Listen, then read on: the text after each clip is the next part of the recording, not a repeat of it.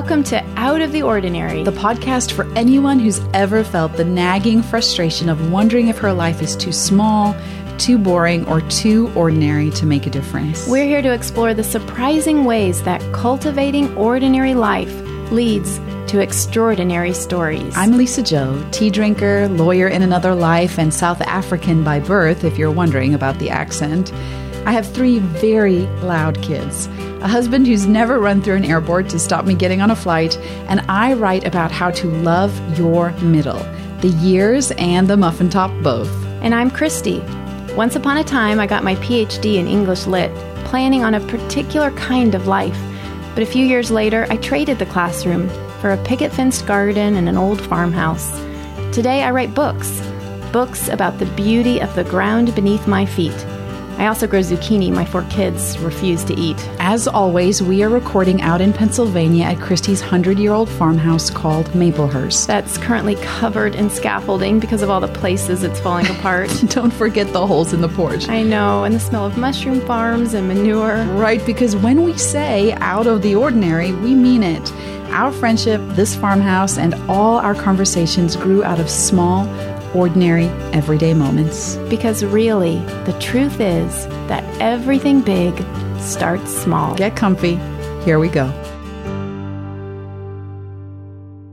Lisa Jo, you shared in an earlier episode your first memory of meeting me and my husband, Jonathan. Yeah. But I haven't shared my first memory of you. And I made fun of you because you don't remember my first memory. But now I'm realizing I'm not sure. You may not remember this. Let's see. Yeah, that year was a blur. My first memory of you is sitting in your apartment in Chicago, on the north side of Chicago. Right. Was it Wrigleyville? Was that the neighborhood? No, we were in Wicker Park. Wicker Park, that's right. Next door to Ukrainian Village. Yes. So I remember sitting in your apartment with a group of young married couples. Yep. And you were not there. That sounds about right for that year. Oh my goodness. Your home, but you were not there. Your husband, Peter, was there, and he was hosting us. And we were sitting around having a little church small group for young married couples. And we were meeting in your apartment. I think at that point we would switch off. We would meet in different apartments. Different people hosted at different times. That's correct. But you were not there. And I remember how you would rush in, perhaps, I don't remember that, halfway or toward the end of our time together. You would rush into the apartment and you were dressed like, I thought, like an attorney on a TV show. Like you look like Law and Order.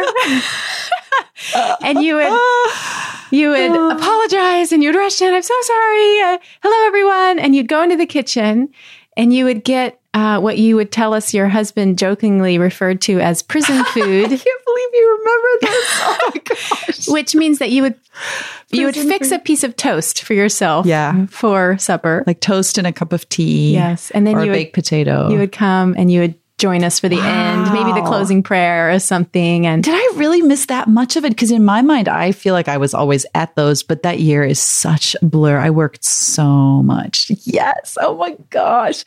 Because I had the business card. And I think that is the story we're sharing today. This idea of what defines our significance, what makes us matter. And for a really long time, all the way through high school, then through college, then through law school, I had my sights set on a high cardstock business card with my title, with the Esquire at the end for being an attorney. Oh, that is impressive. Yes, Lisa Jo Baker, Esquire, printed, like embossed on the card so you can feel it with your finger. And to me, that meant I've arrived. I have now achieved a certain level of significance, of status, of worth. I have weight in the world. I matter. And so it was so important to me. And I chased that dream for a very long time. It cost a lot of money. I remember my dad, when Peter asked for my hand in marriage, my dad jokingly at the end said, yes, and I'm happily I give her and all of her law school loans to you. It's very romantic. Took us 17 years to pay those off. Is that like a reverse dowry? A reverse dowry. That's so great. Yeah. And so I thought, I was so passionate about the practice of law. I still feel very passionately, especially about international law or human rights law. I grew up in South Africa under the apartheid government. And I remember talking to my mom, the things we saw growing up, and my parents were pretty resistant, in their, the choices they made, how they behaved, who their friends were, constantly trying to push back against the government. But my mom told me one day, the only way you can change these is from the inside. You need to get inside and change the law. The law needs to change. That is how we get justice now. We must change these laws. And I said to myself, and I must have been 14 at the time, I will be a lawyer and I will do that. I will change the law. And so I came to college in the States. I went to Notre Dame Law School. I got my degree. By the time even by the time I was in college, South Africa was changing. The laws did change. Nelson Mandela was voted in as the first, truly African Black president. South Africa, slowly the wheels ground forward and change came. So by the time I emerged from law school, a lot of the work I wanted to be part of had happened while I was becoming educated. And I got sucked into that vortex that kind of tends to happen when you're coming out of law school, of big firms who approach you and, you are desperate to pay off your law school loans and you take big firm jobs. And I was just missing in action that entire year from my marriage and my life. I worked all the time, but I really believed that was my understanding of my significance. And it really continued to be a large part of my story. And it's interesting to always talk to you because at the same time that I was working at the firm, you were in Chicago getting a degree at the University of Chicago, of all places. That's true. That's true. It's one of the most prestigious grad programs in the nation. That's true. I was chasing my own dream of significance. And for me, that meant a book-lined office somewhere on a college campus with my name on the door. Nice. The brass plaque. Dr. Purifoy. Oh, nice. English department. Yes. I hear you. That's what I wanted. Yep. And just like you wanted that Esquire on the business card, sometimes, because it was a long process to earn that degree. And I had babies while I was doing it eventually. And there were moments where I thought, I may never, this is really, really hard. Yeah. And I don't know if I can do this, but I would comfort myself with the dream of being called Dr. Purifoy. I'll need to call you that more often. I should throw it out in conversation. An aside is that today, of course, nobody calls me Dr. Purifoy. Right. But my dear, sweet mother and father-in-law, who will be listening to this podcast, I know, because they have told me how much they enjoy it. And I'm so grateful for that.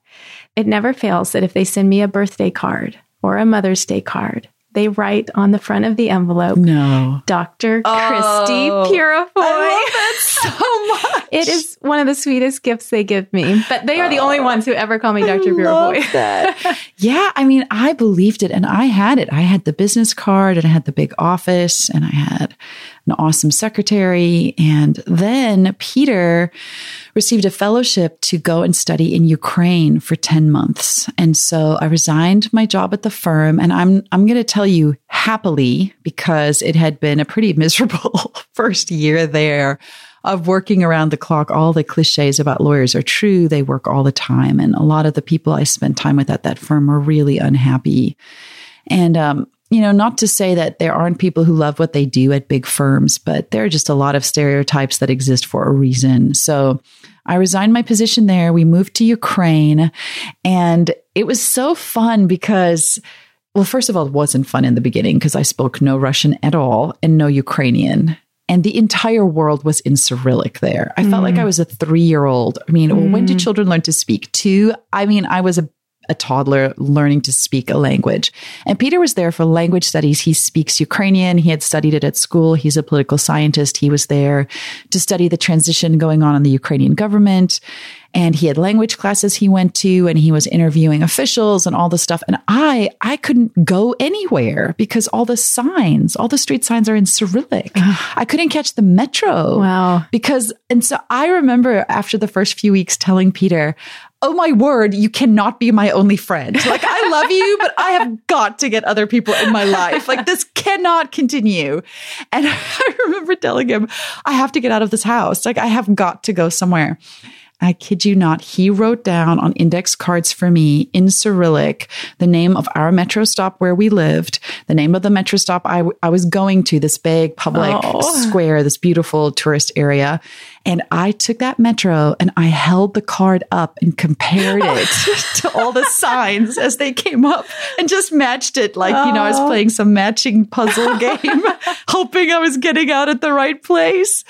And then I realized I was going to have to learn the language if I wanted to survive those 10 months. And so we had a wonderful tutor. She came every day for 3 hours a day and tutored me at my house. We did all this role play. She would be the babushka in the market selling cabbage, and I would be the person trying to buy it or trying to catch a taxi or, trying to go into McDonald's and order, And so I slowly started to learn Russian. And I didn't know what I was supposed to do while I was there. Here I am with my big fancy law degree. I had this business card. I was a litigation associate in a big firm. Now I'm in a country where I cannot speak the language.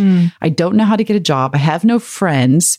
And I'm just tagging along with Pete. And he went to a big conference that USAID put on that was about anti-human trafficking. Okay. And I attended the conference. Sounds promising. Yes. And I'm so passionate about human rights. It's really the kind of law I'd wanted to practice initially. And it's funny, Pete now is the director and a professor of a large program of students who often ask me, how did you get XYZ cool job? And so I always tell them the story. I showed up. I didn't know anybody. I heard all the speakers, and then the chief of mission of the International Organization for Migration spoke about this amazing program they run in Kiev that both helps to provide awareness about trafficking, but then also reintegration for trafficking victims to bring them back to Ukraine, working with the police force, as well as prosecution of traffickers. And I just thought to myself, oh my word, I have to work for them. I have to work for them. And I sat waiting to speak to him after the event. There was a huge line of people. Everybody wanted to talk to him. He paid me no attention at all. I was clearly not important. I just sat at the side and I just outwaited everybody else until I was the lost person. And he was forced to give me his attention. And I talked about how wonderful their program was. He was not interested in what I was saying at all until I said the magic words. And this is what I always tell Peter's students. I told him, I'm an attorney from the States. I'm here for 10 months and I'm looking for somewhere to volunteer. He turned to me with laser focus and said, I kid you not, he was like, can you start on Thursday? So I traded my Chicago business card for one I loved much more, this business card that said anti-trafficking specialist. I was their anti-trafficking legal specialist. I came on as a volunteer, but I ended up getting hired and we were only supposed to be in Ukraine for 10 months and we stayed for 2.5 years because of my job. Oh, I had forgotten that you were there that long. A really long stretch. And I got to do just some of the most meaningful work I've ever been part of with some of the most courageous people. We ran a special medical center just to help victims of trafficking who come back with such unique, really health crises that they're facing, as well as psychological counseling. And it was just so meaningful that I got to be part of that. And so there I was with my next business card. And this is going to sound so cheesy, but I actually saved those business cards and wanted to make an art thing where I framed the different jobs that I had, these important business cards. And I felt like it defined me. It made me special. It made me significant. It made me feel courageous. And Chrissy, I'm going to admit out loud now something that is really embarrassing to say, considering I now have 3 children I'm raising of my own. But in that season of my life, I really believed that being a mom was just a cop-out.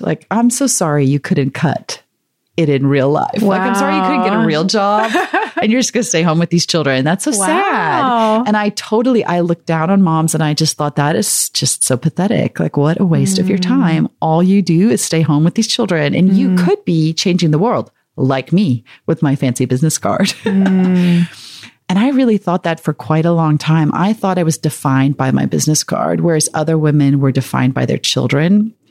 So for a long time, I thought you were either defined by your fancy title or you were defined by your children, you know?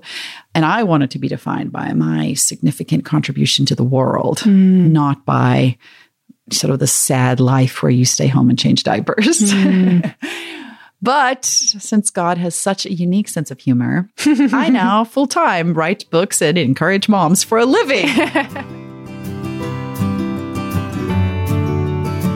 For the last 2 years, while I was working for the online community Encourage, one of the pieces of my job that was incredibly exciting was getting an insider's look at how a new Bible comes together. And I'm so excited to keep sharing with you this month about the Encourage Devotional Bible. It is the Christian Standard Bible, the CSB, and it is available at Lifeway stores across the country. It's also available online at lifeway.com. And Lifeway has been such a fervent partner in this project with Encourage, coming up with new ways to share what Scripture's stories look like through the eyes of 122 women who all contributed devotionals to this Bible. Now, here's half the fun. When last were you in a Lifeway store? Go into your store so that you can touch and feel the 4 different types that the Bible comes in.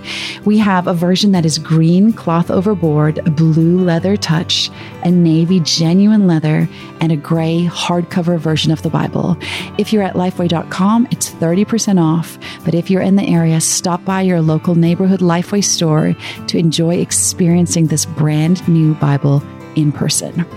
Now, one of the ways that it's so exciting to be able to share with you about the Bible is it also gives us an opportunity to highlight a brand new up-and-coming voice in the writer community. Christy, who did you want to tell us about today? I'm so excited to tell everyone about Sean Smucker, and especially his books, The Day the Angels Fell, and the just-released sequel, The Edge of Over There. And these are imaginative stories for older kids and their grown-ups, and really they're for anyone who has struggled with why bad things happen. I can't recommend these books enough. How did that happen, Lisa Jo? Well, when I turned 30, I suddenly realized I think I do want to have children. And we had kids. And I remember being in a season where I was, in fact, home with my kids. And I was awake at 2 a.m. I had a kid that was projectile vomiting on me. You know, that kind of vomit that's like into your face, drips down your body, and then into your crotch. Like, it was so disgusting. And I'm with this kid. He's screaming and puking, and I'm looking around me. There's no audience. There's no soundtrack. It's not like in the movies where you're empathizing with this mom because you're all watching her while she's alone. No, I was alone. I was real life alone. Nobody cares. Nobody's watching. And I remember thinking, oh my word, this is my life right now. Nobody cares. There's no performance review. I'm not changing the world. There's not a headline about what I've done right now. I'm just the woman soaked in puke. This is my life right now. This is my business card. This is my title. How did this happen to me? I kid you not, in that moment, Christy, I had one of those experiences where it felt like God leaned over and whispered to me and said, Lisa Jo, all of heaven bears witness to this moment. We all see the heavenly hosts are crowded around watching you take care of this sick kid. And in God's economy, this moment is just as significant, carries just as much weight as the work you once did helping rescue women from trafficking. It was so shocking to me to get his perspective. And I realized how skewed my perspective had been, that it's not one or the other. I'm not defined by my business card or by my children, because we can skew all the other way, right? That's true. And be like, that's true. Being a mother is the most important thing, and our children are the most important thing, and they define us, and that's what matters. Right. And both of those are good things, but they're not the thing. Right. They are not the thing that defines us. And I realized in that glimpse, that vomit-drenched moment in time, that where my significance comes from is being a child of Christ. The fact that he knows me by name and I am beloved simply because I am his. That is where my significance comes from. Everything else in my life is a gift that he gives me. Everything. The work I got to do in Ukraine is he was giving me the opportunity to join him in his kingdom work of combating some of the worst kind of evil you see in the world. But that didn't define me. The fact that he knew me and called me and named me, that made me significant, not the business card. And the fact that I had these kids that I loved and that had changed me in my faith and in my journey, and that I felt more and more drew me closer to him. It wasn't the kids that made me significant either.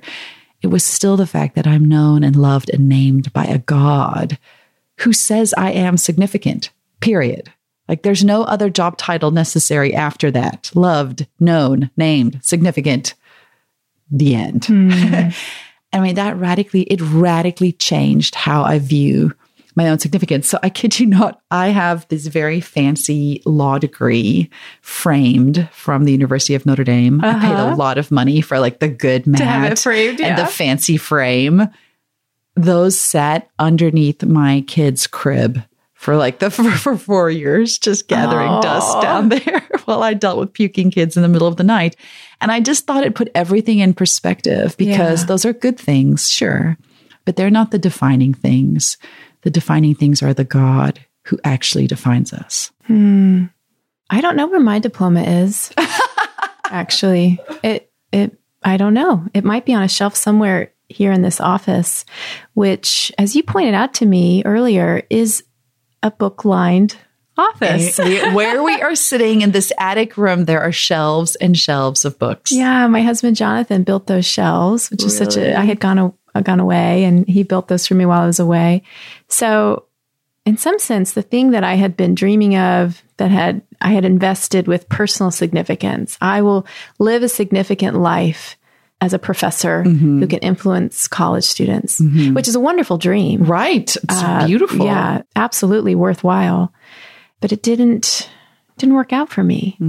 And yet I am now watching certain things about that dream that were good return to me. Oh, I like that. And it's not so much about book-lined offices, but seeing the book-lined office reminds me of the things that I once wanted that have been returned to me.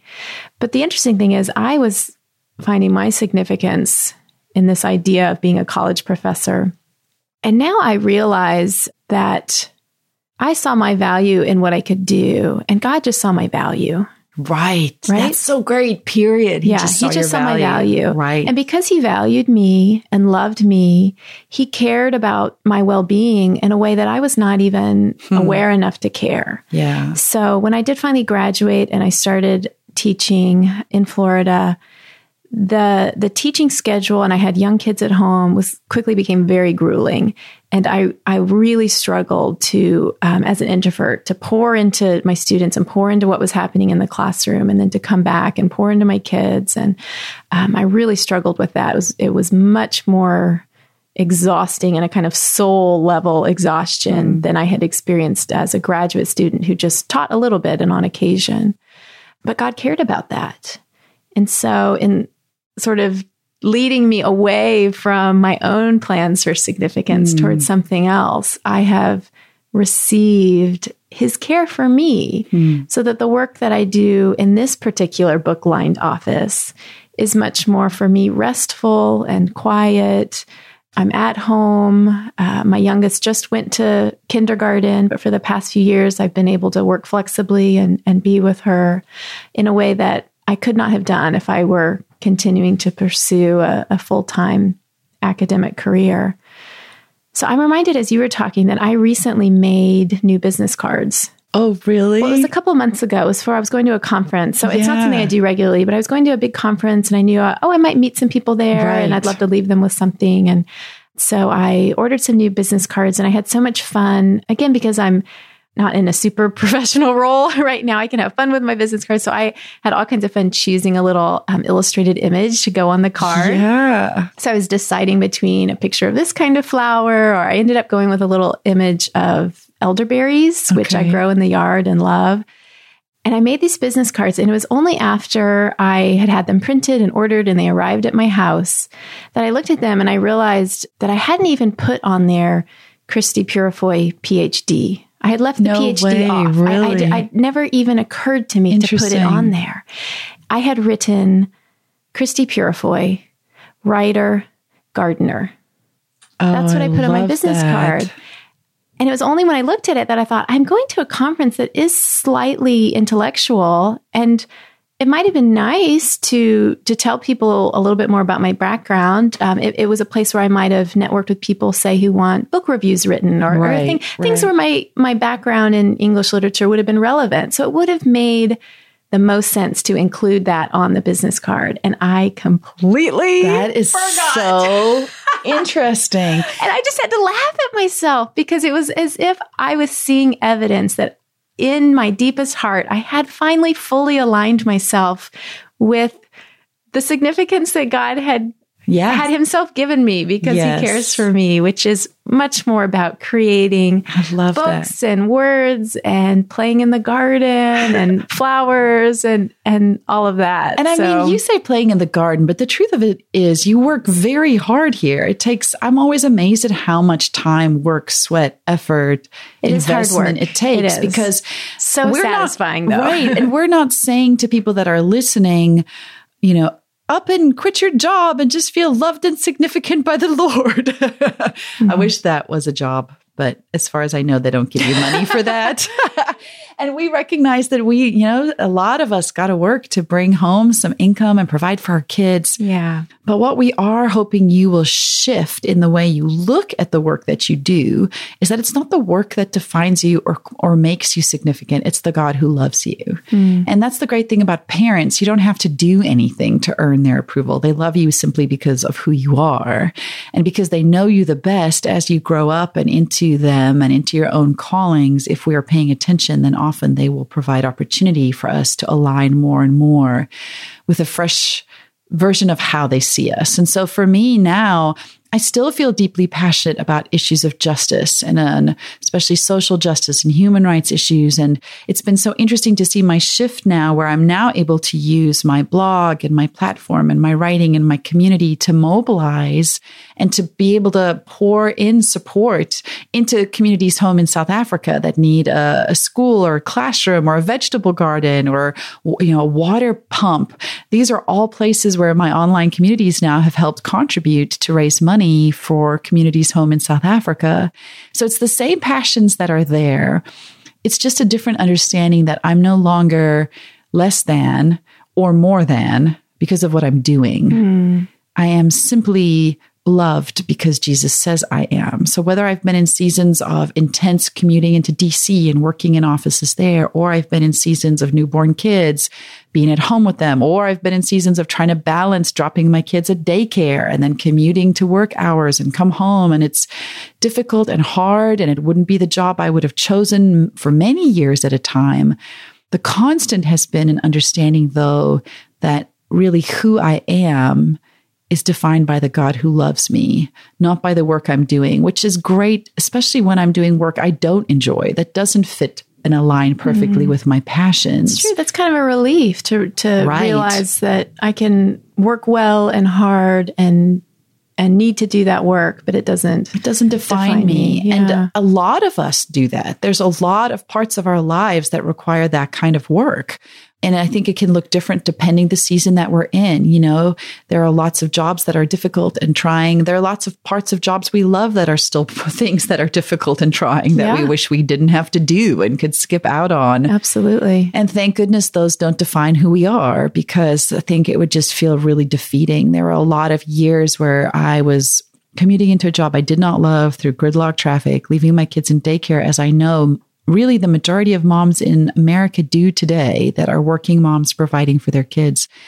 And those days can just feel so exhausting and like you're just on a hamster wheel over and over, and you're trying to find meaning in it, but it's hard to stop to find meaning because you're just trying to survive. You're just trying to make it through to the next day.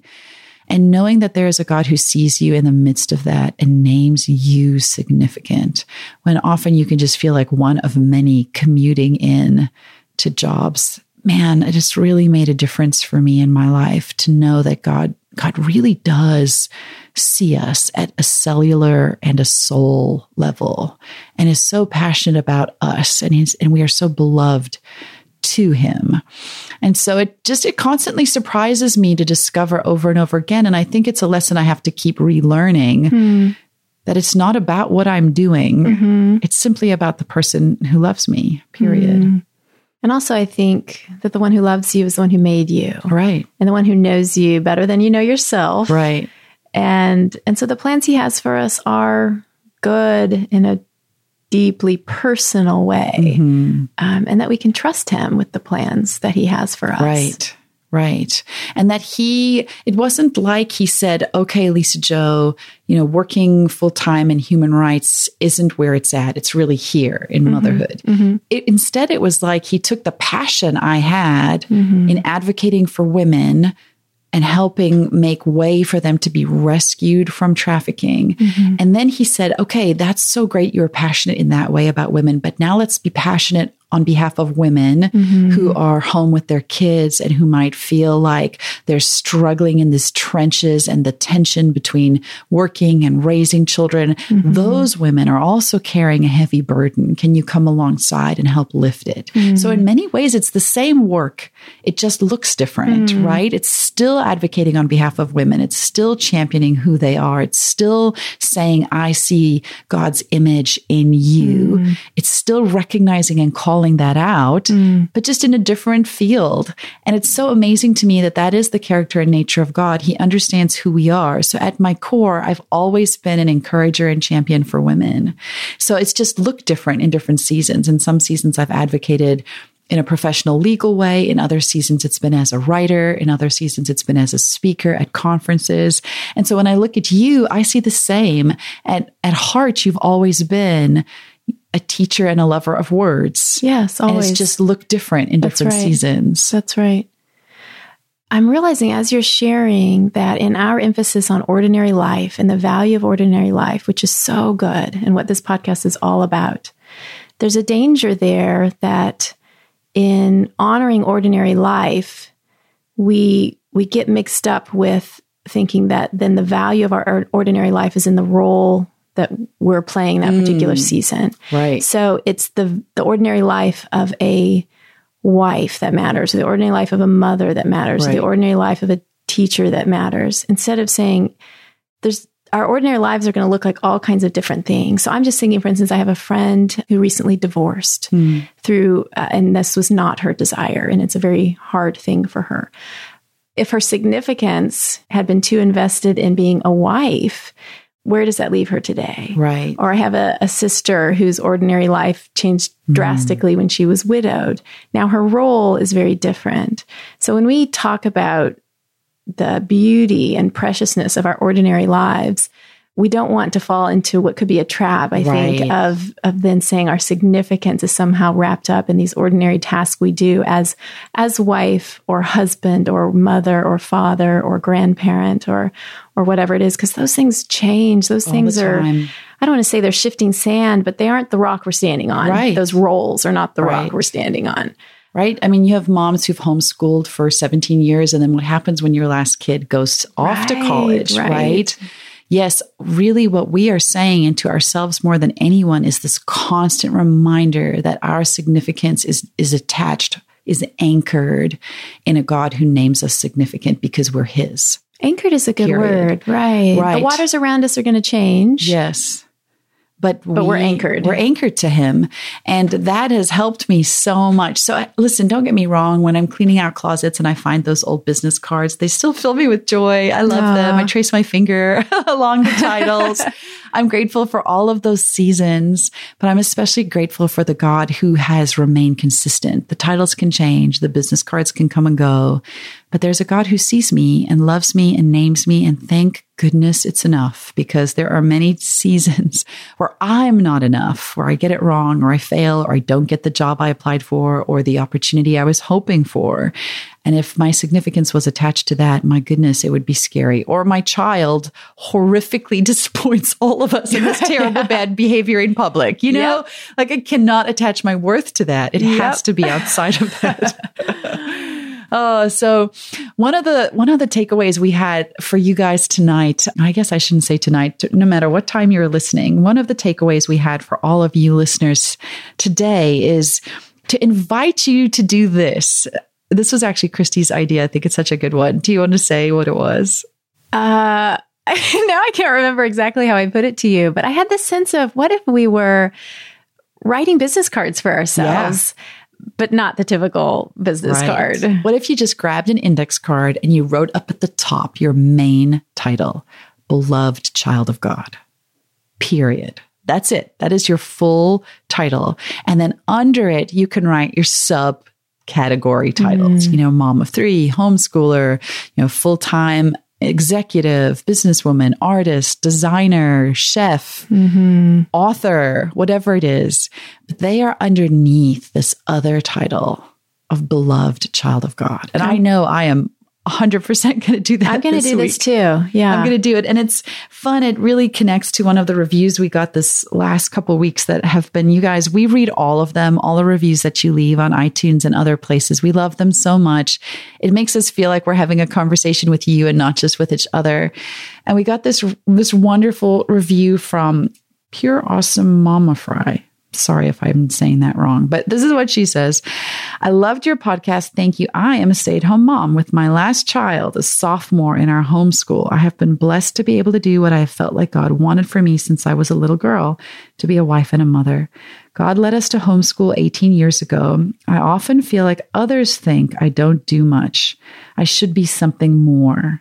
But anytime I allow myself to truly focus on what God desires, I know this is His will and I truly love it. When I look at that small thing, that little girl telling her class she was going to be a wife and a mother, I feel peace and I'm so thankful. So thank you both for reminding me that even my stay-at-home mom status is good enough and God can use me in this stage of my life for Him. Oh my gosh, I love that so much. That's perfect for this episode. So perfect. So yes, beloved child of God, period. And then homeschool mom underneath. And for other moms, it's going to be beloved child of God, full-time working mom out of the house. I just think we have to remember, if we all name ourselves first beloved child of God, then there is no less than. There is no job that's better than. There is no one that's, more suited to being a believer. We name ourselves beloved child of God, and then we follow where He calls us to go. And we are grateful for the opportunities He provides to provide for our families or to take care of our kids. And we aren't defined by those things, though, because we know that the God who loves us has named us, and that's what defines us.